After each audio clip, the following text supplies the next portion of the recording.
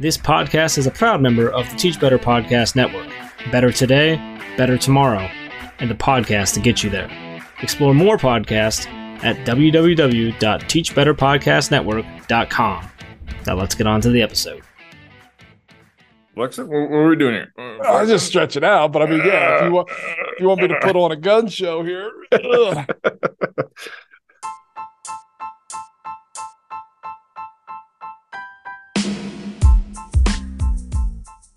Welcome to Shirts and Ties, a podcast about education and culture. I'm Brian Miller. And I'm Casey Shirts. So what are we chatting about today? Every once in a while, a topic just kind of makes sense to me based on conversations we're having, things I'm reading. And one thing that I really found interesting when we talked to Mr. Moore last week was he was discussing the end of his career and at the same time making a 20-year plan because he's not really ready to be done. And that concept of being done, I came across an interesting, I guess it was an article on Medium, but it was really just a list, and it was titled The Cult of Done. And so I'm stealing some ideas from that for sure.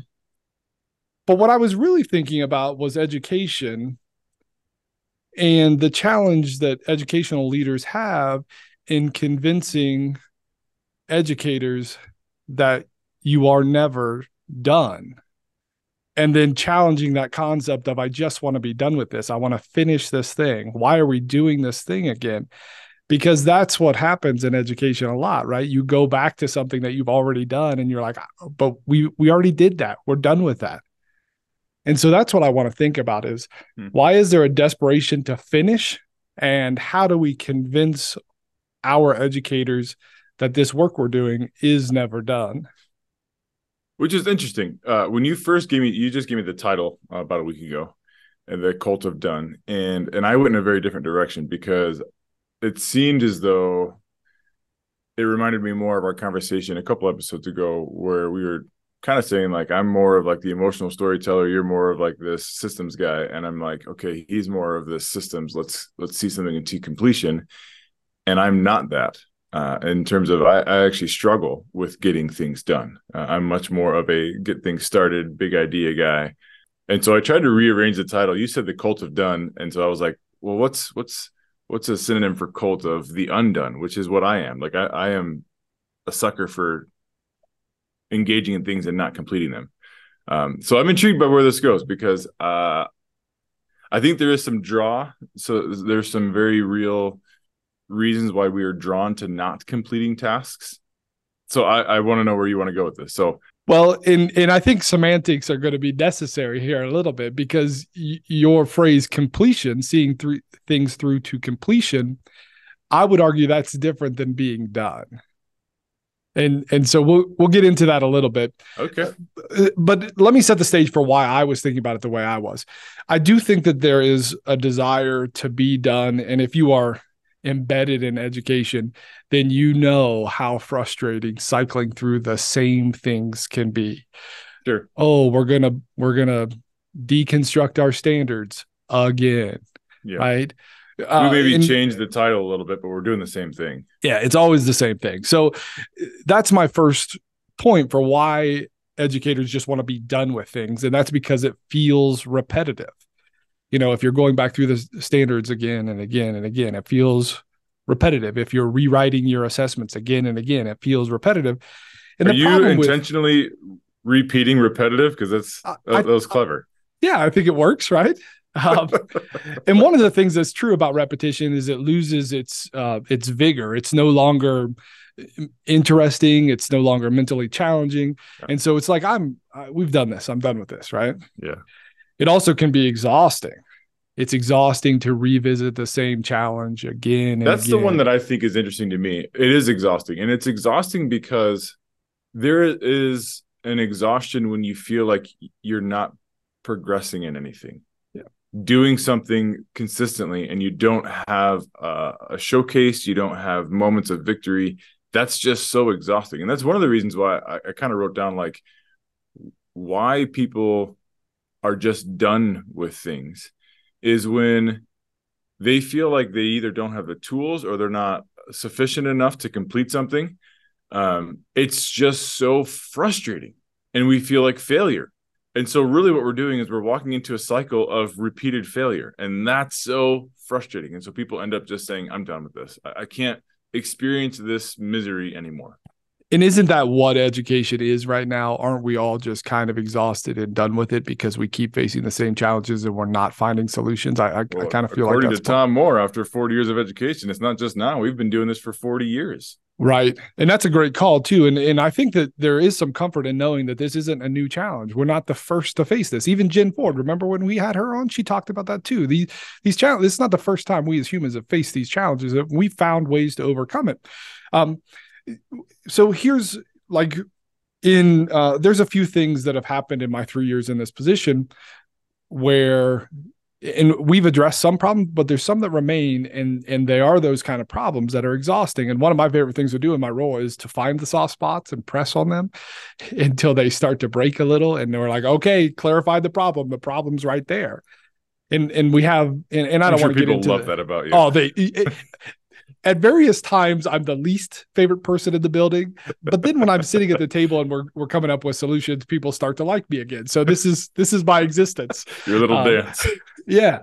And I don't want to get too much into the detail because, these are emotional things, but I can see how tired many people on the staff are, because it's like, we've been talking about this now for 3 years.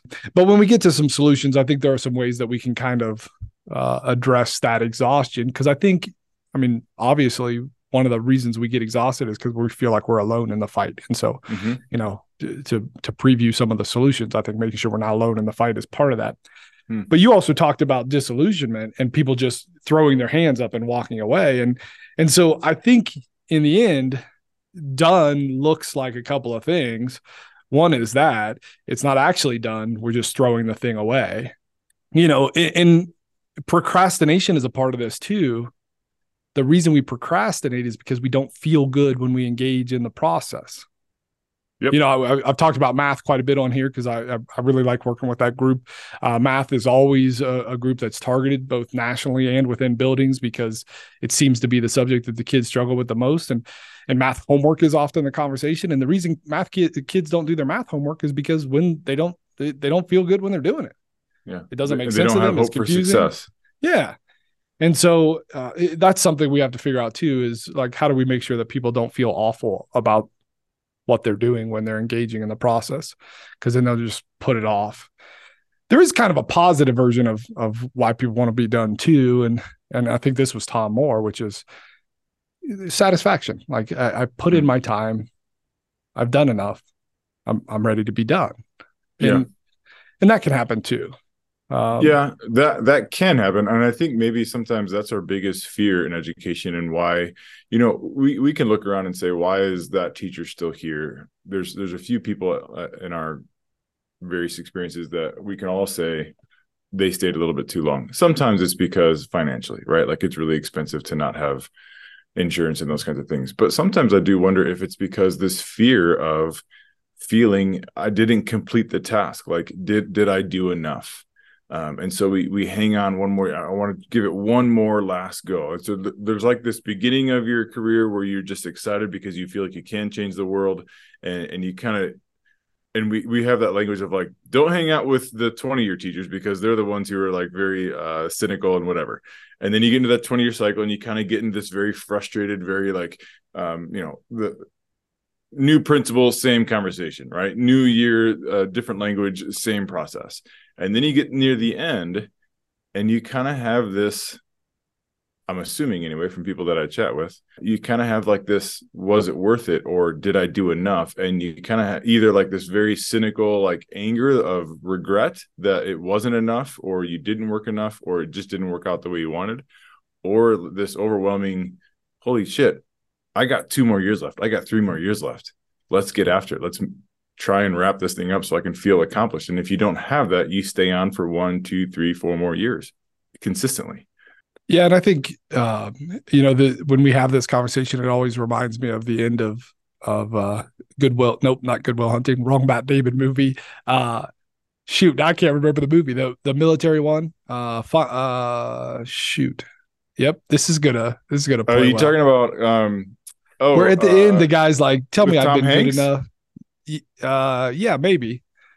Now it's been so long, but at the end, the soldier is reflecting on his life and his experiences and his time in the war, and he said, "Tell me I've lived a good life. Tell me I've been good enough." Why? Saving Private Ryan. There it is. Gosh. Tom Hanks. Yeah. Oh my gosh. Well, anyway, that makes for good podcasting, not knowing, having to Google search. But anyway, there is something to that scene. I think the scene plays well, not just because of the movie itself, but because all of us, as we age, are going to ask that question. Yeah. Have we lived a good life? Have we done the right things? And I think, listening to Mr. Moore last week talk about some of that, we're all going to go through that. Yeah. What I wanted to do, though, because really my goal is to help educators understand that we're just, the work we're doing, we're just never going to be done. And so I wanted to talk a bit about the truth of done. And some of this is inspired by that Medium article I mentioned, but I definitely made some changes to it based on some things that I observed or felt.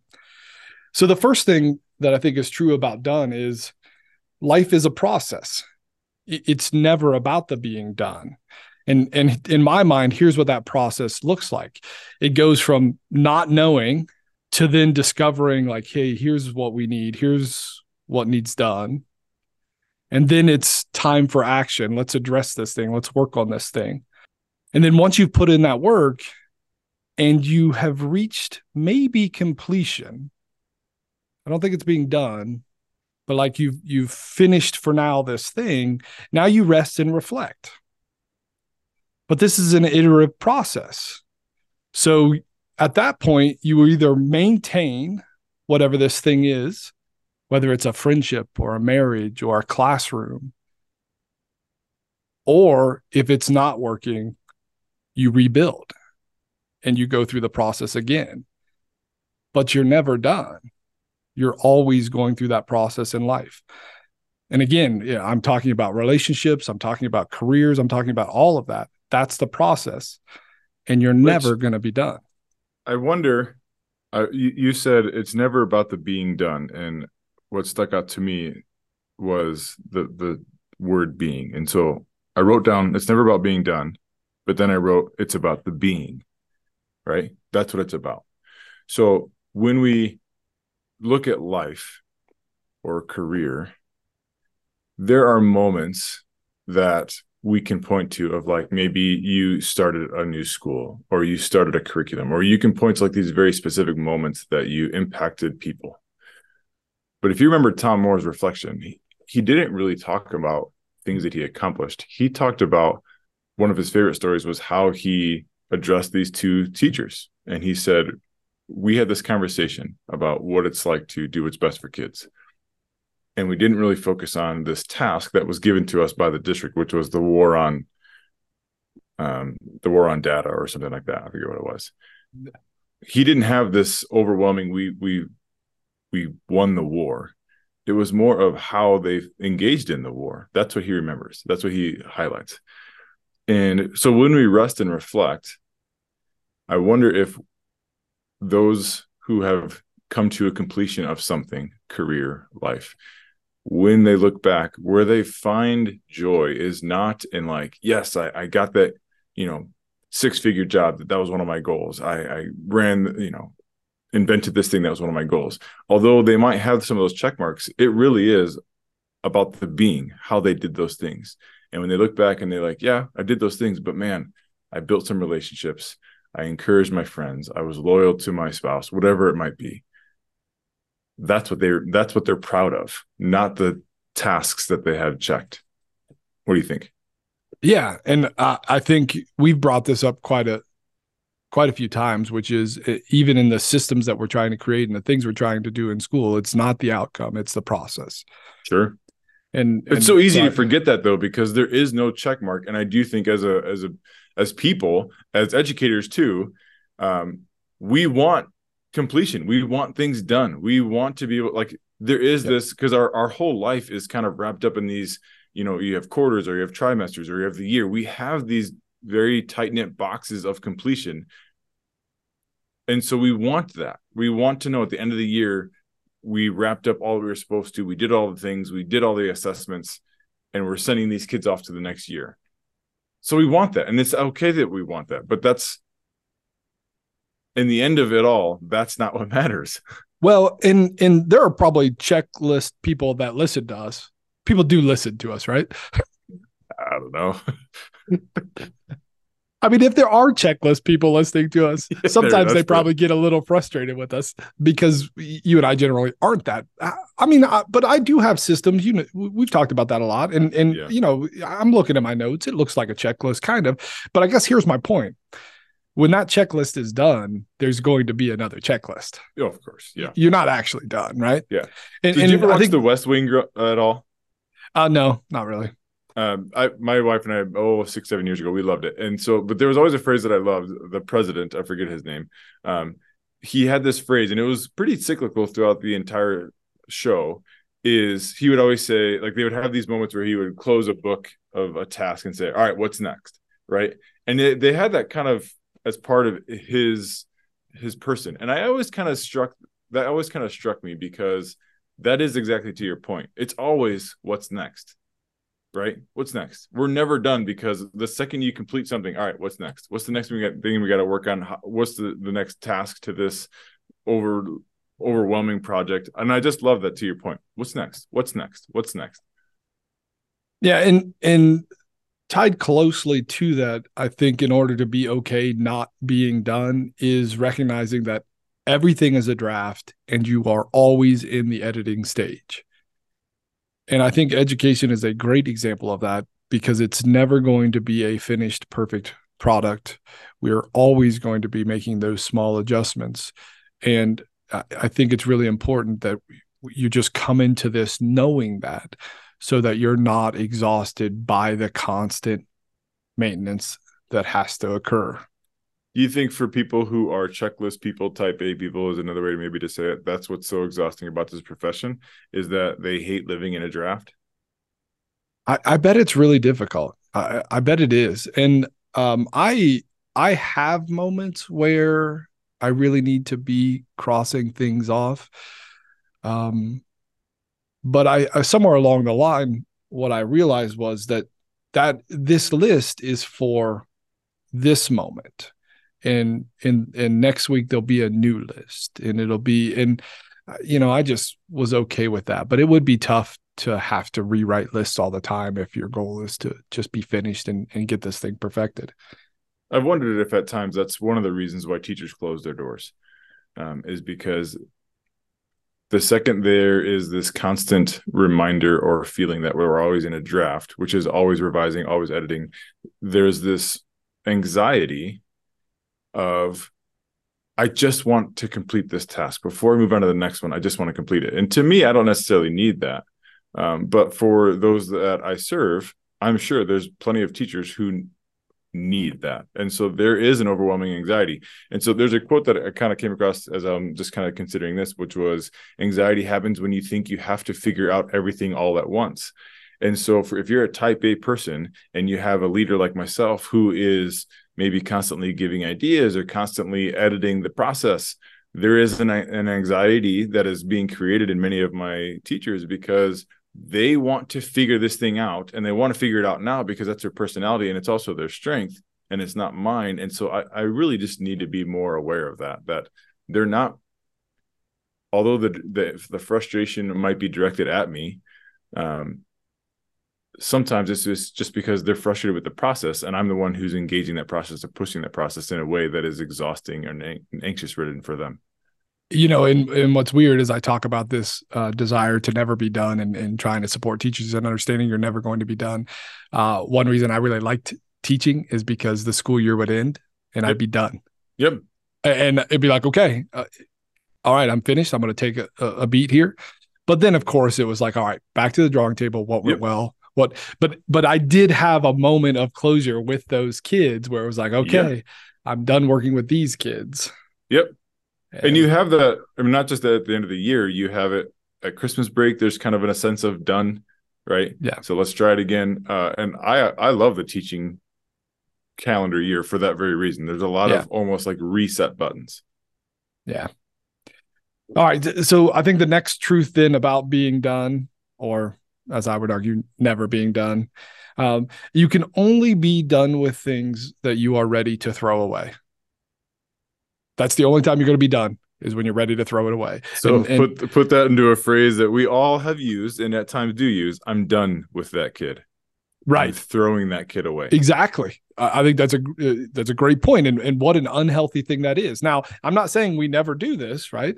If you're in a broken relationship, done means that you're throwing that relationship away, right? If you've been working on a piece of art and it's just not it's not coming into form the way you want, done with it. Throw that thing away. Put it in the trash, right? If your career isn't working out for you, done with it. Throw it away. Pick a new one, right? But understand what done means. Done means done. You're throwing that thing away and you're going on to the next thing. And there's just an incredible finite decision making to that. That's scary. Yeah. So I think that one actually really hits home. I don't know if I've said the word I'm done for a long time towards a person, but maybe at times I think I don't know, that one hits home. If you put it in that phrase, that's a little bit different. I'm throwing you away. Yeah. And then the last truth, and then I wanted to point out a couple more things here before we start to think about maybe how we resolve this and support teachers in never being done, because it can be an exhausting feeling. But there is a quote from this Medium article that I did just take it in its form because I thought it was interesting. And it says, "People without dirty hands are wrong. Doing something makes you right." Wow. And I really looked at that and I thought about it, and I'm like, do I agree with this? Is this?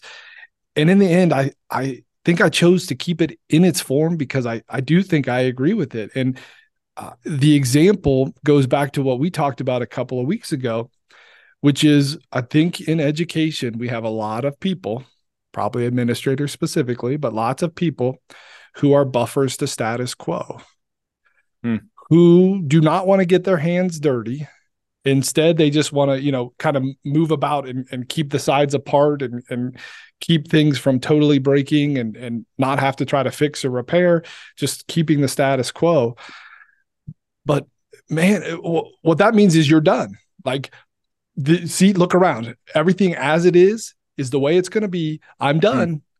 And I don't think that's okay. I think, going back to Danny Bauer, we have to be action oriented. We got to seek people that are action oriented.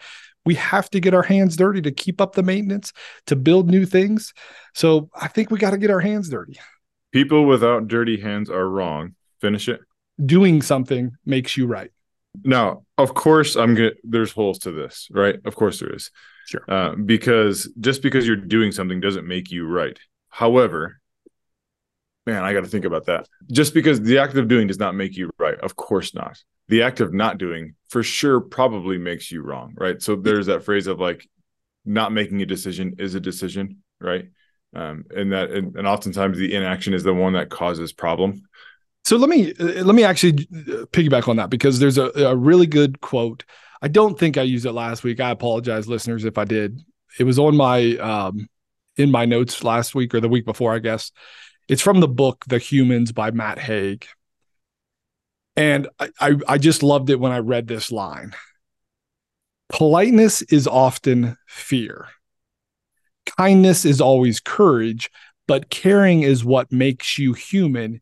Care more, become more human. Now, here's why I think about this phrase when we talk about getting your hands dirty and doing, as opposed to just being that buffer to status quo. What I observe often with people in this building and other places is work stops getting done when people are polite. Rather than being real and raw and having emotions and being angry or being sad or being frustrated, people are just polite to each other so that interaction can be done. And now we go back to status quo. So they need to be brave. Yeah, brave schools, if only. Right? No, Can I piggyback off that? Sure. Man, that's a lot of piggybacking off of piggybacking. Right. We're a piggyback show. Stack of pigs. That probably should be our tagline. Just a Just stack a of stack pigs. of pigs. So we had a district leadership training the other day, and we're gonna have it this like 3 times throughout the year. And I forget the lady's name who's running it, but she is creating a shoot. Can I give me just a pause? Gracious space. Okay. And her whole thing is gracious space. And as she's working through it, I was really pissed off because I'm like, I wish I would have had this conversation 3 weeks ago. And it's because I wouldn't have been so adamant about a brave space. It would have been a gracious space. And so we did a lot of talking about what that looks like. How do you define a gracious or safe space? And one of the people that I was with, she's a monster of a principal here in Great Falls, Lindsay Stokes. One of her criteria was steadfastness, right? We need to be steadfast. And it kind of opened this conversation to exactly what you're saying. If we're in a place where it's just polite or safe, and we define safety as no pushback, nothing's going to happen. We're not going to move the needle at all. And so Lindsay's point was we can have hard conversations and you didn't say polite. What does your quote say? Yeah. Kindness. Well, no. So here's what it says. Let me go back to it. It says politeness is often fear. Kindness is always courage. There it is. And I think what you're about to say, kind means saying the truth, saying out loud the thing, right?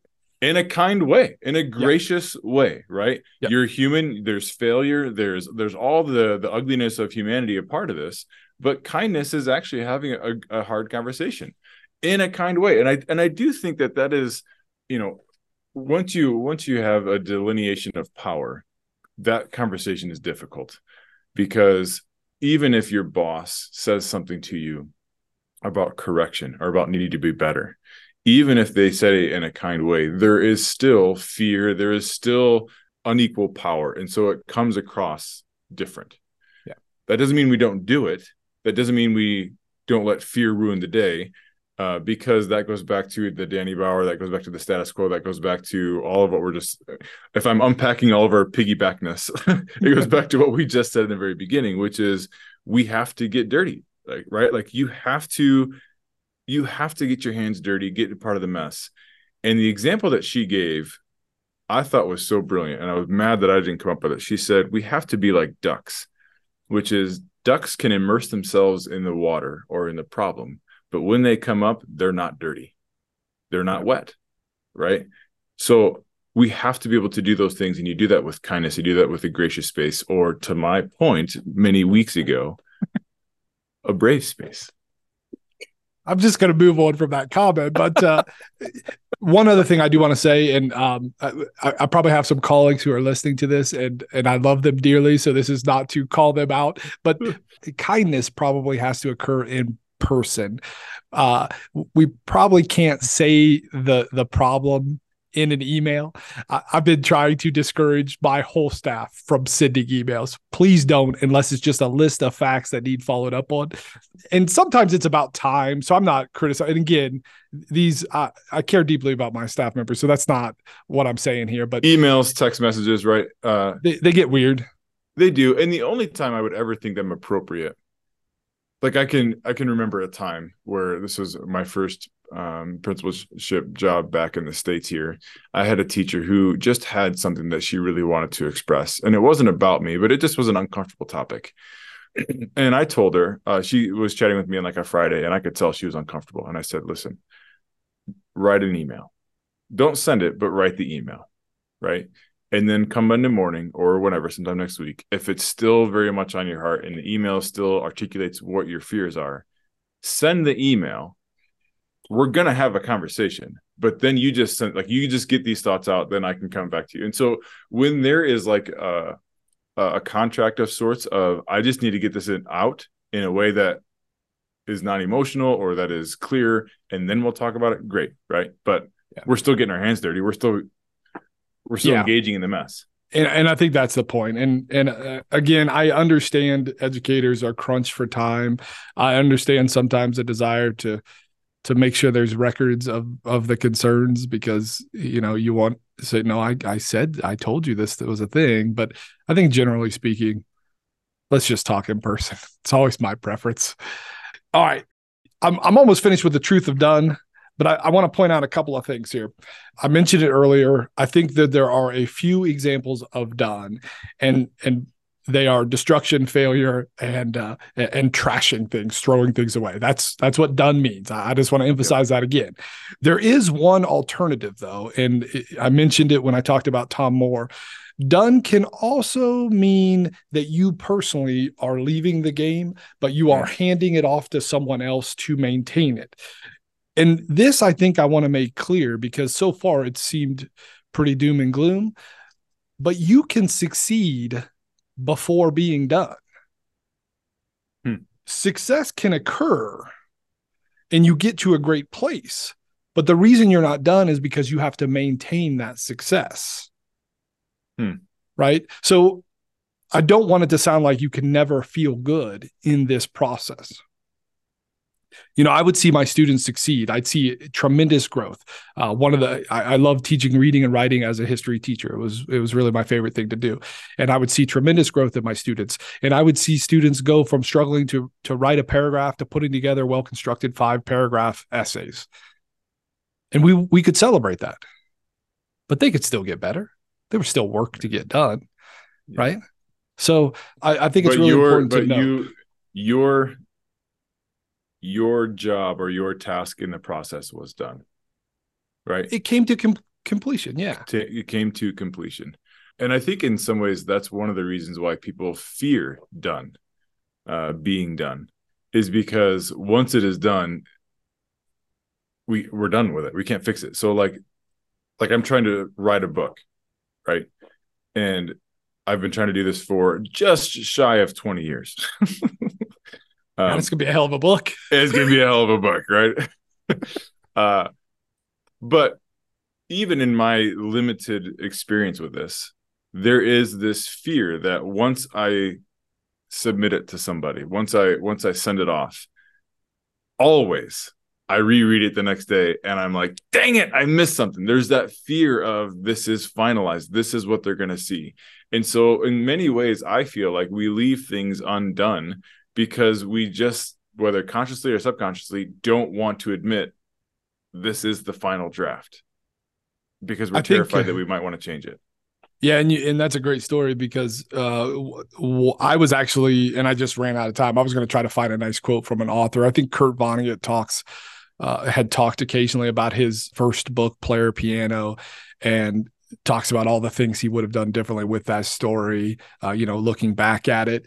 So I think that's a pretty common thing. It's probably common also in the profession that we do, right? Sure. We probably look back at our teaching career and say, man, I would have done this a little differently. I can tell you in my role, I spend so much time thinking about best practices and great strategies and how to engage kids. Like, I'm like, man, why didn't I do more of that? Yeah. I think that's a pretty normal thing.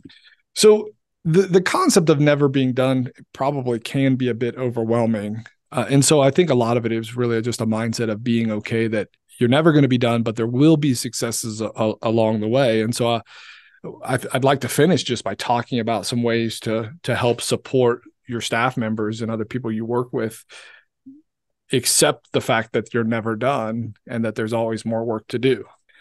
And so I think the first thing as a leader, you really just have to focus on the essentials of the process. And that's the language you have to use. You have to use process-oriented language. And that means clarifying the needs. That means taking action, lead by doing. You yourself need to be getting your hands dirty, right? I think it means giving people the opportunity to steal from you here. Been a lot of callbacks to stuff you've talked about. You got to give people an opportunity to sharpen the axe a bit. Yeah. That's the rest stage. And during that rest stage, you're going to do some reflecting. And then I think it's really important to identify what's worth keeping and maintaining and throwing away or being done with the things that aren't. And I think we're struggling with that in education. we're leaving everything on the plate. We don't need to do that. There are some things that are actually worth being done with. Yeah. Throw those things away. Yeah. Yeah. Identify what's worth keeping. I like that. That is such a key process, because I think even when you do that, you mentioned many episodes ago that you guys had like this, it started organically, but like this round table discussion. What was it called? Do you remember? Was it just a round table discussion? Yeah, we just end of year round table. Yeah. And I think one of the things that does is when you have this moment of reflection, the sharpening of the axe, this identify what's worth keeping, is you walk through the process of the year and you begin to identify the things that you've forgotten that you have accomplished, right? You identify the failures too, and hopefully they're like comical moments where we can laugh about, remember wins, right? Like, remember when you tried that thing and it was just a complete failure? Yeah, that was pretty funny. But what came out of it was this other thing, and we loved how that worked. Let's keep that. I want to keep that. And so even though we know we're going to build on it, and even though we know we're going to continue to manipulate it, it does give us this sense of completion, which we all need, even us non-type A people. You need a sense of completion, a sense of being able to look back and say, I can see where I've come along the way. And even though I'm truly embarrassed by sometimes when I reread something that I wrote many years ago, or I think of some practices that I engage in with my classroom, it's truly embarrassing, but it also is affirming to know that, like, I know that that's embarrassing, that I'm not still like that. Does that make sense? And that's a sense of accomplishment. Growth is part of what we're doing here. Growth is embarrassing. Yes, correct. And on that point, I think celebrating the messiness that comes with being action-oriented needs to occur. We have to find ways to celebrate this mess that we are engaged in, this wonderful mess that we are engaged in. Another quote from the Humans, Matt Haig: don't aim for perfection. Evolution and life only happen through mistakes. Right? We have to understand that, be okay with that, and even celebrate that. It's tough, though. It is. It's a big ask. Especially in a culture, educational culture, that we say that, and we say it to our students, but I truly do believe most of the time we don't believe it about ourselves. We don't believe that we can be messy. We don't believe that we can make mistakes, which is why we close our doors at times, which is why the Facebook comments really are frustrating. We're terrified of being caught in our messiness and not being celebrated for it, but being identified by that, like a single moment, right? That teacher is, and you fill in the blank, and maybe they did that thing or said that thing years ago, or even this year. But there's so much more than that, and this is part of their messiness. But we are not a gracious culture, I don't think. I mean, you can tell me if I'm wrong. I don't think education is a gracious culture. Sometimes amongst ourselves, but really, I don't say our direct community, but just from what am I trying to say? The population at large. Like, we're not a respected culture, and so we are not celebrated in the process. We are criticized by our messy process. We want problems fixed. Yeah. And I think that's where building leaders have to really be strong and fortify the building so that inside it is a place where we get to make mistakes. And I don't know what that would look like for adults who are teaching, but, a common example of that in the classroom is, a teacher says, my favorite mistake, and they don't tie it to a kid, but they're like, look at this thing that happens sometimes when we do this work. Check it out. Here's why this mistake happens. What a great mistake this is. What a great mistake we can learn from, right? I'm sure there's a way to do that for adults who are teaching. I don't know. As well. I kind of like that. We have an all staff meeting today, and we start every staff meeting with a celebration. What are you celebrating this last couple of weeks? I might ask them, what's your favorite mistake the last couple of weeks? What did you learn from it? That's it. I like it. My favorite mistake. Yeah. Just a reminder as we wrap this up is, I guess we do have to give people permission to be done, but I think it's only on two occasions. One, you're ready to throw it away. Or two, you're done and you're ready to hand this thing off to someone else because it's worth maintaining. And this gives us an opportunity to, again, take things off the plate that aren't worth keeping. It also gives us an opportunity to celebrate people who are ready to move on. Either they're retiring or they're changing careers, and that's okay. It's time for them to be done and hand it to someone else. I think that's all right. One of the things that you said many episodes ago, we were talking about quitting, and I used an example of a poker player who good poker players know when to quit, and they actually quit often and early. And I asked you, as educators, are we allowed to quit? And your phrase was, that really has kind of stuck directly in my brain, was on processes, not people. Yeah. After this week, would you still hold to that?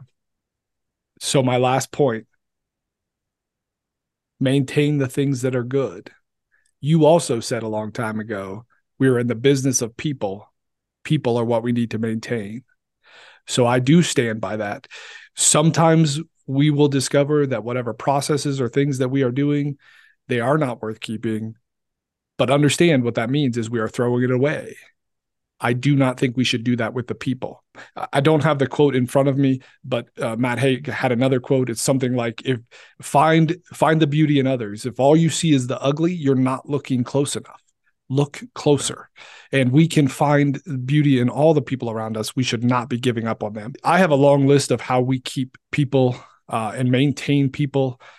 But I want to focus on some of the things that we've already mentioned on this podcast, primarily to maintain the people, to give them strength, to keep them strong enough to continue through the process, even though you're never done and it's always exhausting, is to make sure that they belong, to make sure that they have opportunities to have a voice and tell their story, to make sure that we all get to experience human emotions together. These are the things that you and I keep emphasizing, and it's vitally true when we talk about propping up. I don't like that phrase, but building up and keeping the strength of the people who are working in a field in which the work is never done. That was good. That's convicting. That was good, Casey. I really didn't have any hopes for this episode, but you brought some. Thank you. I love it, man. Low expectations for me. This is the key. Everyone looks at me as very surprised when I accomplish anything. So I think it's working for me. Casey said that? What? Yeah. No, it's good. Oh, that was good. Hey, all right. So this is a hard pivot, but I actually was thinking about it on the way in, because I was wrestling with like your outline and this cult of done, because I don't think I don't subscribe to the cult of done. I actually subscribe to the church of the undone, right? Like that's where I exist. But I was actually thinking about peer-driven PD. This is a strange pivot, but it's a natural pivot. And thinking about, isn't that what they're trying to do, or what Mike Alpert is trying to do, right? He's trying to provide this space where teachers who are feeling like they need to throw something away, and there's goodness in throwing something away, but I think when it's a person, that gets really ugly. And even when we say it out of complete frustration, we know that it's wrong. And I think that's what peer-driven PD is trying to do, is to prevent this desire or the actual act of throwing things away that we shouldn't be throwing away. And so it is, maybe this isn't an advertisement for him, but it's a legitimate, like, heartfelt, that's the importance of peer-driven PD, is because teachers can go there, administrators can go there. And if they're wrestling with something that they feel like, I don't want to be done with this, but I need to give one last, like, real good hoorah on this thing. Peer-driven PD gives us that very real, timely, purposeful, all right, here's another tool, get after it. And if this doesn't work, or if you still come out of it and you're like, I don't know, okay, then maybe we can throw it away, and there's a confidence of that. But we know that we have gained the appropriate and purposeful tool to try and engage one more time. Yeah, and I just want to add to that, and you pointed out, we do have a partnership with Peer-Driven PD, but we've chosen this because it is something that we believe is valuable for our teachers. And I think, one of the things as we've struggled here lately as a building, we're going to ebb and flow through the school year, but one thing that I'm noticing is there's a lot of feeling of being unsupported. Yeah. And in this profession where you're never quite done, where you're always trying to improve, one thing that you're going to need is you're going to need support in this process, and you're going to need the support that makes sense for you. And that's where peer-driven PD is perfect, because there's so many different opportunities and you can find the thing that you need. Yeah. So if you're listening, obviously we are partnered with them, but truly we partner with them because we believe in it. Pure Driven PD, check it out. Mike Alpert, mention Shirts and Ties, and save yourself 10% on any purchase for the rest of the year. Okay, so what's your takeaway? My takeaway today. This is a little self-promotion, I think, here for both of us. You and I, we came into this a long time ago and we said, let's just do the thing that we enjoy doing, which is talking about education. Let's get a little philosophical. As we've moved through this process, we've shifted from just philosophical to concrete solutions, some real plans and some ideas. And I think both you and I have put these conversations into action in our jobs, right? And the number of times in today's episode where you and I referred back to things that we have said on this show and things that we have chosen to then incorporate into the work that we're doing. That was my takeaway as we wrap this thing up is whatever we set out to do in this show, I think we're doing. Just get better. Yeah. We're not done. We're not done. It's not done, but we're growing along the way. We're getting better along the way, and we're figuring out what things are worth keeping and what things are worth throwing away. So you're not throwing away the ties yet? Not yet. I one mean, last hurrah, and then we'll see what happens. Yeah, I mean, I think we're still scheduled to record next week, so we got at least one more week. Okay. I'll be honest with you. You said a lot of things that I really did appreciate, and that are my takeaways. One of them being, it's never about the being done. It's about the being, which I know that was kind of a joint sort of reflection. I think I appreciated the people without dirty hands are wrong. Doing something makes you right or makes it right. I think that's an imperfect statement, but I also think it is a call to action. It's a very tangible call to action of, if I'm recalling my own conversations at times, either with my fellow colleagues as a teacher or even with my teachers, you kind of do that statement. Those statements are synonymous. We are done. When you hear that phrase, I'm done with that kid, it's either because their hands are so dirty and they don't know what to do and they're just exhausted of failure, or because they don't want to get dirty. Right? I don't really like, this kid is upsetting me so much. This kid is such a jerk in my class. And when the question is asked, have you ever just kind of sat with him and like really got your hands dirty? Not dirty like wrestling with the kid, but dirty in terms of like, they're messy. Their life is messy. Their thoughts are messy. Engage that. Really get messy with them. And I'm betting you won't be done when you do that, right? So I just those two kind of thoughts I think are kind of fighting in my head right now, and I appreciate that. So thank you. Yeah, man, that was fun. That was good. All right. Anyways, hey man, thanks for this morning. Good to see you this morning. Have a great day. Until next week, do great things And keep knocking. See you, bud. See ya.